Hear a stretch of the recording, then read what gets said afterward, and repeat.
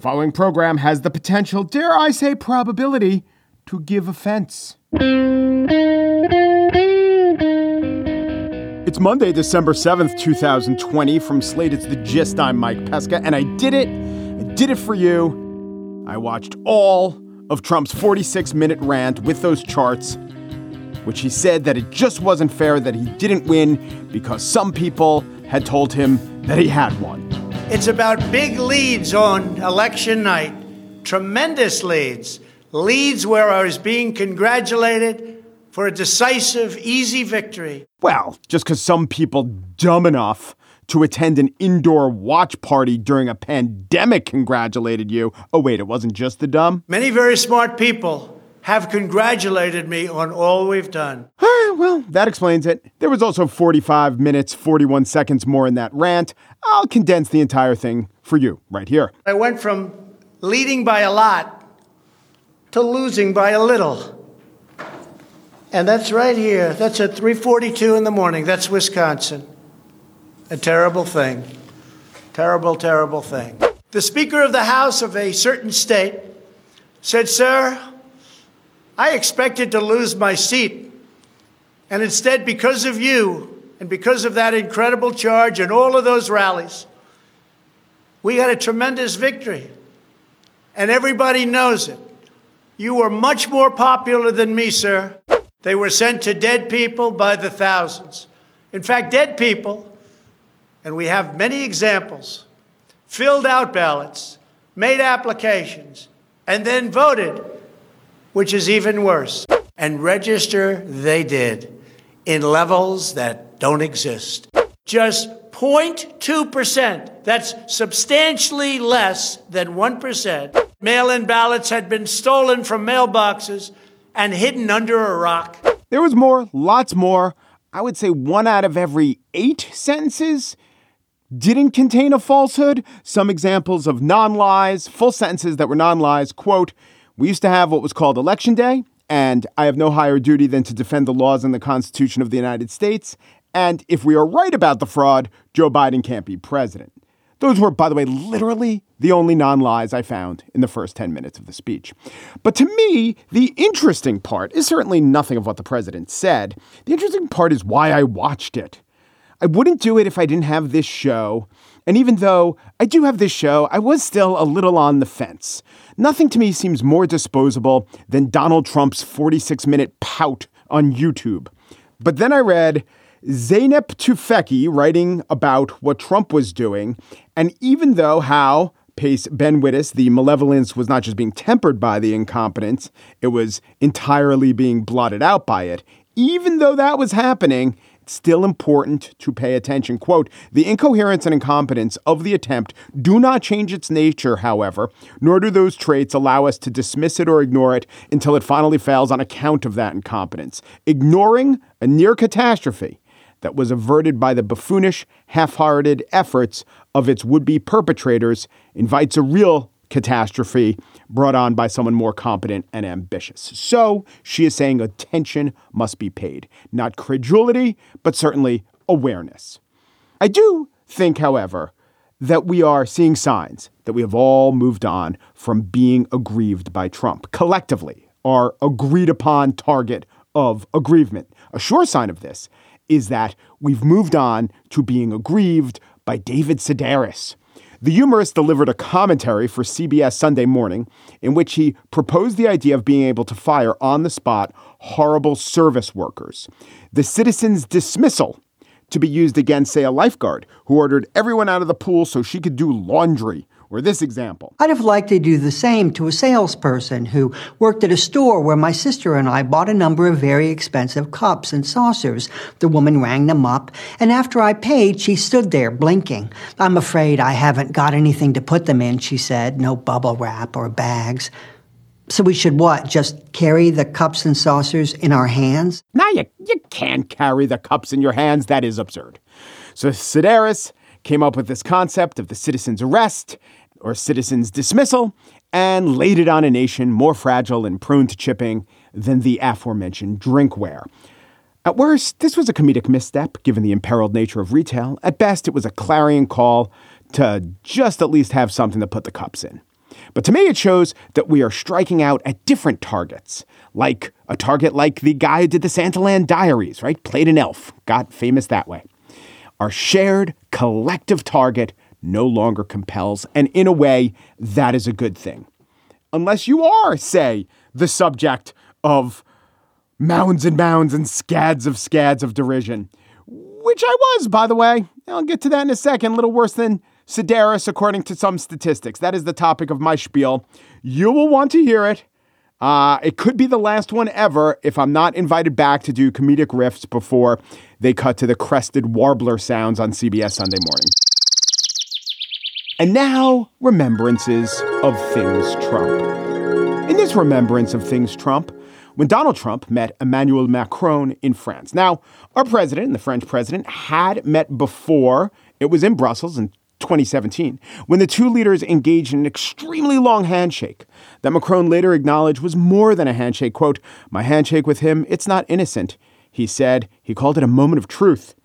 So when the men next met, their wives were there. And Donald Trump immediately assessed the woman that France refuses to call their first lady, Brigitte Macron. "You're in such good shape," Trump said of Brigitte. And then he turned to her husband, who at 39 was and is 25 years younger than his wife, and said, "She's in such good physical shape." And to show you the power of diplomacy, no one threw up in their mouths. And this has been a remembrance of things Trump. But first, the show gets a little personal on this episode of The Gist. I had a wonderful life event a little over a week ago, and the central player in this event, well, that'd be Michelle. But the other central player comes on to discuss his role, the role of a giant man rat, a mischievous, highly intelligent human rat. You may have seen Buddy the Rat around town, dragging pizza or interacting with tourists or even aiding in a marriage proposal. Anyone could say they're a performance artist, but the man behind Buddy the Rat achieves a level of artistry and craft that you just have to listen to. Jonathan Lyons, up next.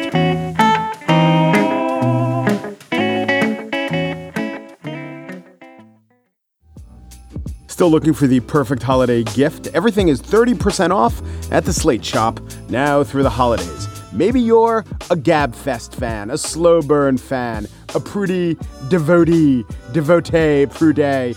Maybe you're a Gist diehard, or maybe you and your family just support loving a news organization via clothing. There are other ways too, but you got to wear your Slate logo sweatshirt for just $34. Pretty good as sweatshirt pricing goes. And socks? What about socks?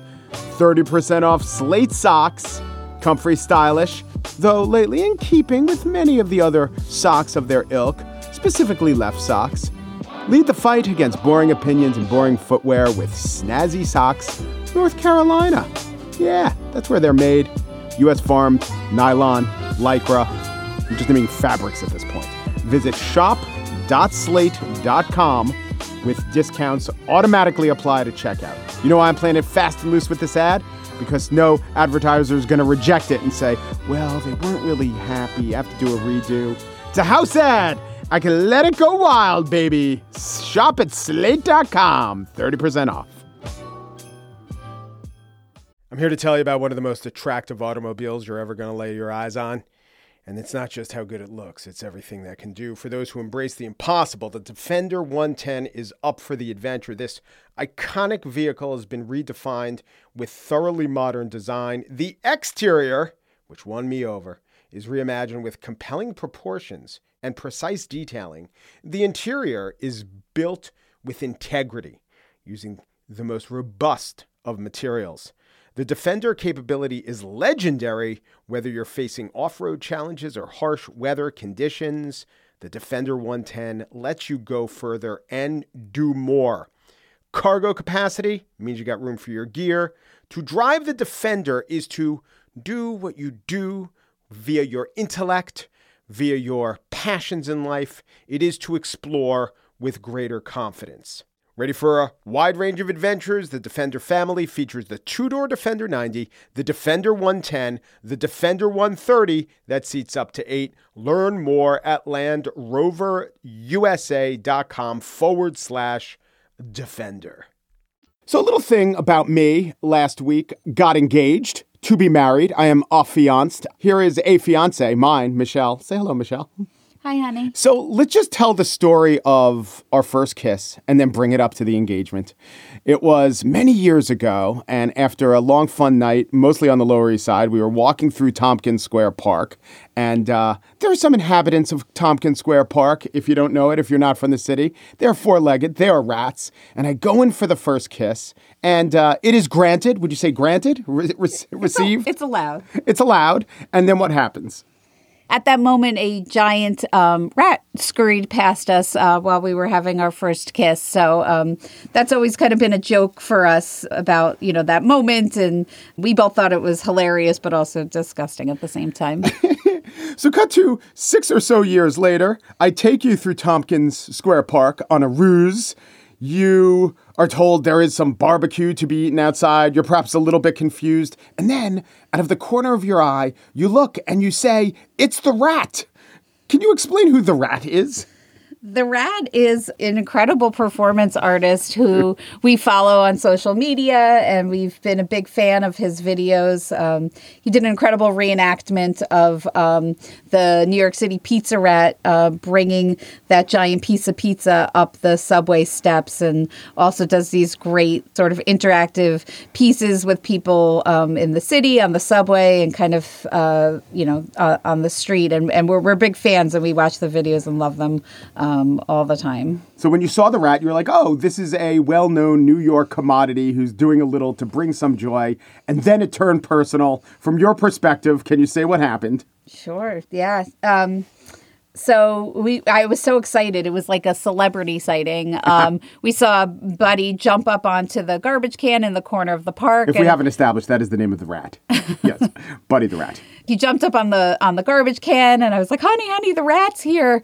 And he started kind of scurrying around, interacting with people. Everybody was so excited to see him because, he's kind of become iconic at this point. So everybody was taking pictures and video, and everybody was paying attention. So it kind of drew a lot of attention to the moment. But he kind of ran around the tree. I guess at that moment he had grabbed the ring box and magnetized it to his mask and kind of came scurrying towards us. And it was at that moment that I recognized the ring box, and I said, something's going on here, because he kept coming closer and closer towards us. Mike was kind of beckoning him towards us. So, and then he came over, and Mike grabbed the ring box and got down on a knee and asked me to marry him. And? Oh, yeah, I said yes. She said yes. Well, thank you, honey. That was excellent. Thank you for your perspective on this. And now we are joined by the third member of this engagement party. Jonathan Lyons is an eclectic performer. I wanted to talk to him about his career, but I also wanted to have him on and say thank you, and what an amazing moment that you were a huge part of. Thanks, Jonathan. Of course. It was my pleasure, Mike. I guess, can I tell the story of how this whole thing sort of blew up last month? Yeah. So I've been doing the rat for 10, 11 years, not really on the street so much. It was sort of on the shelf. And then a couple years ago, I built this new mask, and I knew I wanted to take it out.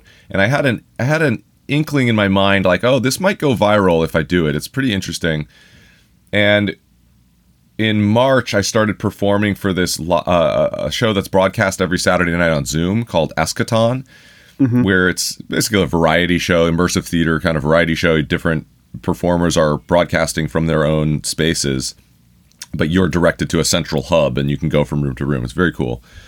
So I was doing the rat there every week, developing the character. And then about 2 months ago, my friend Todd Strauss-Schulson, he's a Hollywood film director. He did Isn't It Romantic and The Final Girls and Harold and Kumar 3, a very 3D Christmas. He reached out to me. He's like, I'm going to be in Soho for 3 weeks. I'm bored. I haven't done anything all year because of COVID. Like, let's shoot something.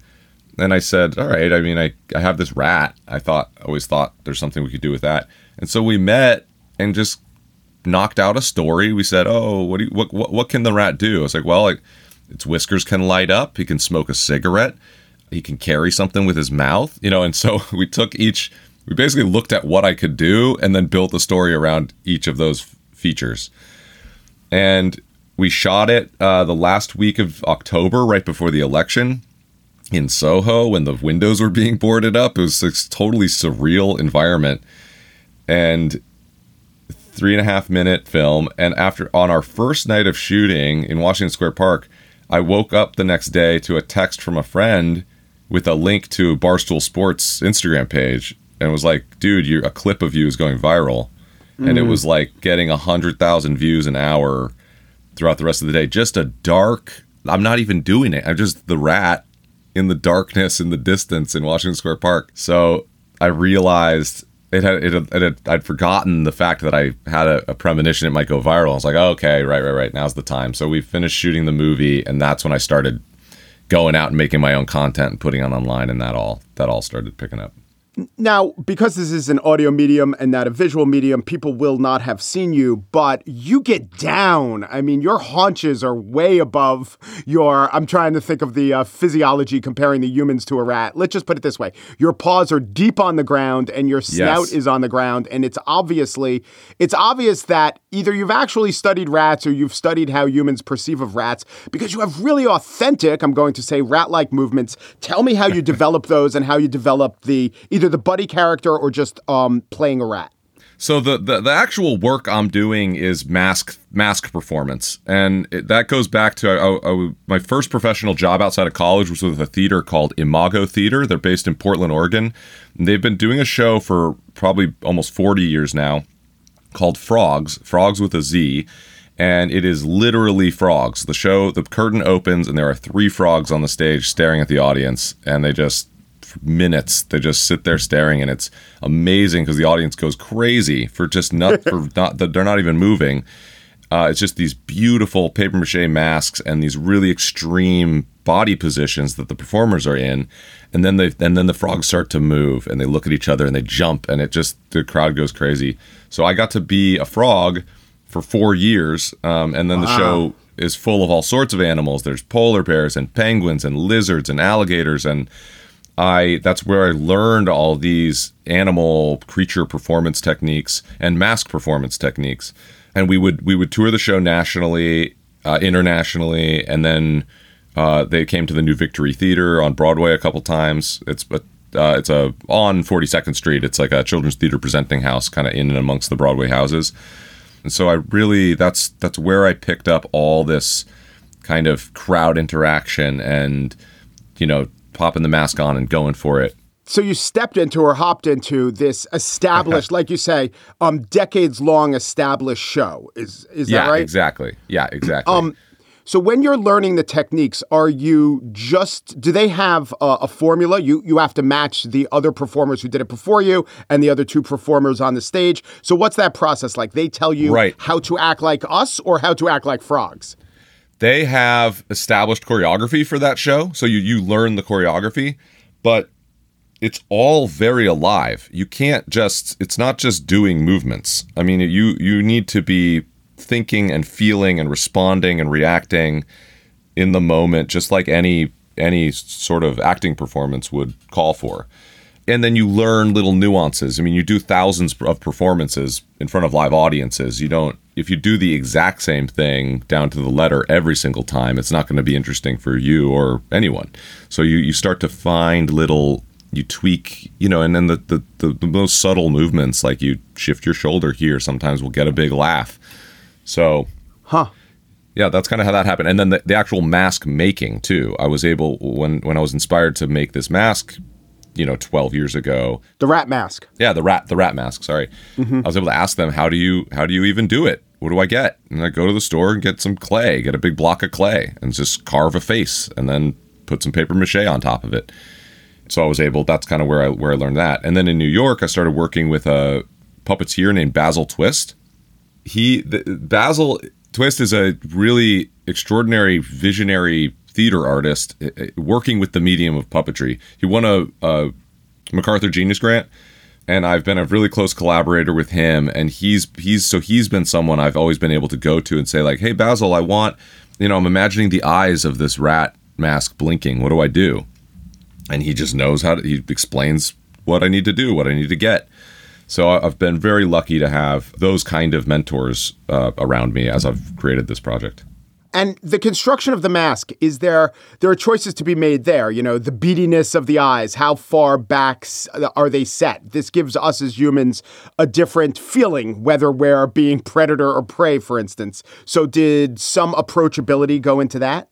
Yeah, that's, again, very hard for me to quantify. I didn't sit down and draw a sketch or A/B test like what would be scary versus approachable. I really just sat down with a block of clay and looked at it and started tearing pieces away and making grooves and coming up. I knew it needed a snout and I knew it needed to fit over my head, but the actual shape wasn't particularly intentional. There were a couple techniques. They told me, you want with a really effective mask, you want deep grooves because that allows the light to catch it at different angles and kind of that evokes emotion. It almost appears to be changing its face, even though it's a solid object. Mm-hmm. Really deep grooves, and then the painting of it, you paint the deeper grooves a darker color, and the top grooves you highlight with a lighter color, which again, like, just draws out the accents of the shapes. And then the eyes, I knew I wanted them to blink, and so I had to construct the mechanism that allows them to blink first and then sculpt around it. So that determined part of the shape. And just to interrupt you on the blinking, I don't know. I mean, you've had several clips that have gone viral. I don't know that most people can even discern that they blink, but it must help in just getting the public on your side and somehow translates to the appeal of those clips that we see. Yeah, absolutely. And where you can see them blinking is in the short film we made. Right. People can even get in the short clips that are out there from the movie, from your other work. It's clear that you understand drama. These aren't just random meetings of you and people in New York. Some of them seem that way, but they're almost all structured like scenes. They have a reversal in them, which is a core to drama. So there's a little bit of tension and something happens. I'm not saying they're all exactly a story, but there is an arc to everything you do, and you could tell that one of the reasons it works is that it's purposeful in its construction. Thank you for saying that. Yeah, and it's that helps illuminate it for me too. I think something that's very important to me in all my work is narrative, that there is a story being told. And I think that's why this is resonating with people as performance art in a way that a lot of traditional, or what people understand as performance art, maybe doesn't resonate or isn't quite as accessible, because it's much harder to see. And I'm sure most of the artists do have a narrative behind it. It's just a little harder to see. And the story I'm telling is right at the surface. Right. Yes. So when he scurries through the UPS truck, that's called end scene, Yeah, right. That's, again, we're just walking the line of what is allowed and what is not allowed, As a rat does. Yeah. And also, again, I owe a debt to Blue Man Group for forging the path from obtuse, downtown, alienating performance art to, global accessibility.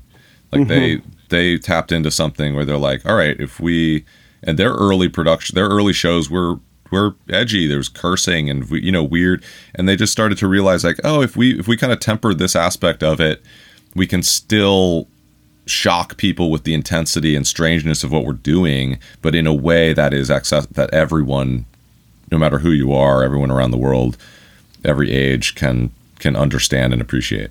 Wow. So you drum, you do performance art. This is also very impressive. And I want to say, and the word that I want to use is generous, because you were generous to me and Michelle. And as I listened to this interview, all your collaborators that you're always keen to point out and give credit to. So Jonathan, personally, I want to thank you. And it was something that we'll never forget in our lives. And I think that your skill is a huge reason for that. Thanks so much, Mike. I really, really appreciate it. Jonathan Lyons is Buddy the Rat. You can see him all over social media, and his film Rat is available on his YouTube page. That's Jonathan, all with O's, Lyons. Thanks so much, Jonathan. Bye, Jonathan.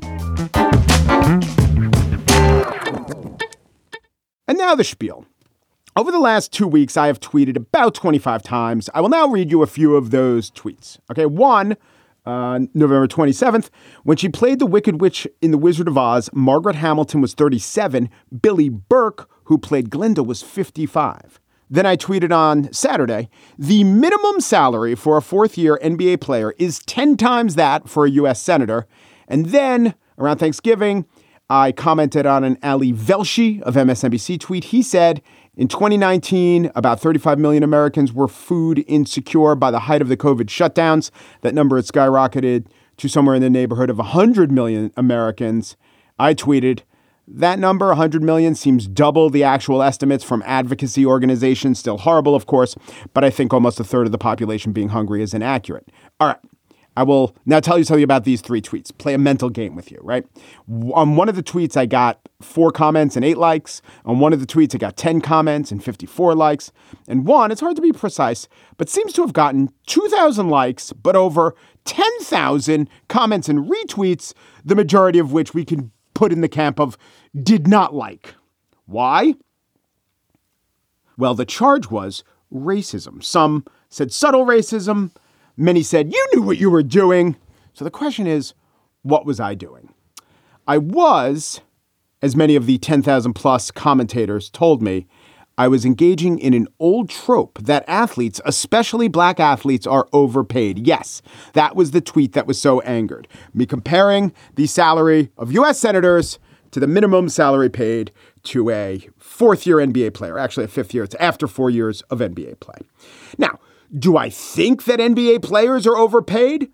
Yeah, Russell Westbrook seems to be right now in a pretty generous contract. You look at Timothy Mozgov, he got quite a deal. But no, in general, they're not overpaid. And it is because the NBA generates hundreds of millions of dollars in revenue. Their players are the people generating this revenue. They quite fairly get 60% of that revenue. It's the rare good example of workers getting fairly compensated for their value. Okay, so if my point isn't that NBA players are overpaid, what am I saying? Am I saying that senators are underpaid? That is actually an interesting question. I do think it's something to think about. I'll not fully explore it here, but the pay of a senator has not increased in the last 11 years. And in real purchasing power, it's somewhere near its lowest place since 1987. I think senators an important job.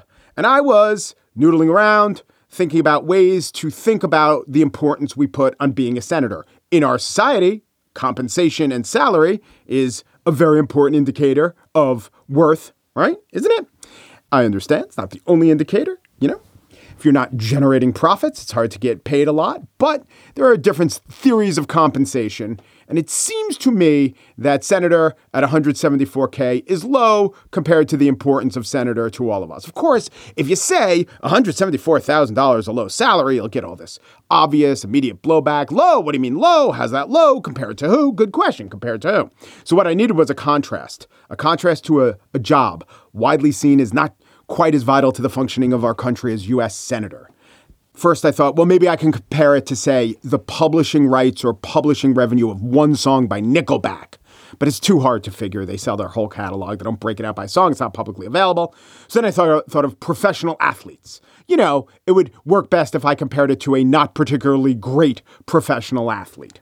But here's the problem with saying, you know, a U.S. senator only gets paid 1/10 as much as Scott Kingery or Yoan Moncada, is that it picks on Scott Kingery and Yoan Moncada. And the next response is, who the hell is Scott Kingery? And you're like, oh, there's a second baseman for the Phillies. It's not very good. Why'd you pick him? Well, salary's literally 10 times the amount, $1.7 million. And you're off your point.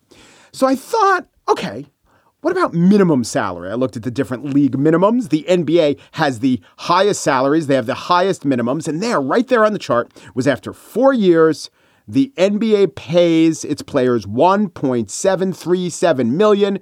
Senate salary, $174,000. There it was, 10 times. Voila, the treat. Soon thereafter, Jemele Hill, formerly of ESPN, currently of The Atlantic, tweeted out to her 1.3 million followers, quote, gee, I wonder why you picked the NBA. I'll read the quote exactly. What it could about those players that made them qualify for such a dog whistle comparison. Anybody got any guesses? I'm truly stumped. So, because she guessed at my motivations and guessed wrong, and did so in such an engaging manner and with such a prominent account, thousands of people began picking up on the sentiment and telling me to rethink my life choices. Of the hundreds of responses that I could read, and I tried to engage with a few, some were just too nasty to even bother, some were okay, some were kind of funny, some were true, but none were true and worthwhile. So there were true things like, you're talking about taxpayer money, you idiot. The idiot part isn't true, but I was talking about taxpayer money. Other true things, Mazie Hirono can't dunk. Yes, both are true, but not very informative to the conversation. Many people wanted me to know that senators are garbage. Senators aren't worth anything. Senators don't do anything for us. But some senators try to do things for us. Isn't criticizing the 47 non-Republicans who all, for instance, voted for Trump's conviction and who all wanted to pass a sizable COVID stimulus, criticizing them is worthless. Isn't it just validating Mitch McConnell's entire point in the world? It's a little like saying, to use another NBA analogy, Kobe White is worthless because Hassan Whiteside blocked him. And also, Hassan Whiteside is worthless because his presence causes blocks to happen and scoring to be overall lower in the game. Think about it this way. You have two groups of senators, the group that wants progress and the group that blocks it. Let's not even say progress, too vague. Let's just say the COVID relief bill. Okay? If you're on the I want a COVID relief package side and you didn't get yours, you can't blame senators. You got to blame the senators that blocked it. And by the way, if you are very happy that a very sizable $1 billion plus COVID relief bill wasn't enacted, you should be saying, you know what? That Mitch McConnell, there's a guy who really earns his money, should earn more. He's something like the Hassan Whiteside of the Senate. He rendered his opponents worthless seeming. My big takeaway from this tweet that got, as of this recording, 22 million impressions on Twitter, 22 million, is that people really, really, really like the NBA more than they like the Senate. Also, they think it's much more of a meritocracy, even though no woman has ever played in the NBA. And finally, I conclude that Mitch McConnell is great at his job because his job is to render the body he oversees so inert and to inspire such loathing for the institution that people are angry that you even suggest perhaps we should consider a compensation package, slightly commensurate with the power that could be wielded. I don't know. Maybe you'll attract a better class of aspirant. Maybe those in power will be able to tend to their jobs and not, spend time positioning family members as lobbyists in order to monetize their position. Maybe public officials would stick around for a while rather than flee to the private sector if they could, just lead lower upper class lifestyles while having to maintain homes in two different cities. I don't know. Maybe Timothy Mozgov is a decent paint presence with a high rebound rate. But you know what? Maybe next time I'll just tweet this. It will take Alexandra Ocasio-Cortez 149.5 years at her current job to earn what Jimmy Garoppolo got paid this year. She's a member of Congress, not a senator. He's a football player, not a basketball player. He's white. She's Latina. It's totally different. But of course, it is the exact same point I was making with that tweet that got 23 million people to look at it. And to answer the most frequent question that people ask me, what was my point? I don't know. I guess it's that I didn't realize Margaret Hamilton was that young.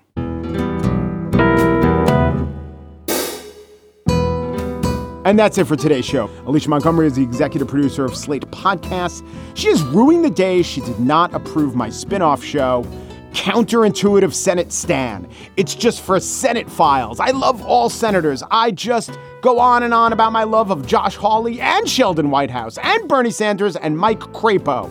Senators gotta get paid. Man, I missed a huge promotional opportunity to get behind that point. The gist. In the future, I shall endeavor to have 0 likes for any of my tweets because without a denominator, there can be no ratio. Umpru, depru, dupru, and thanks for listening.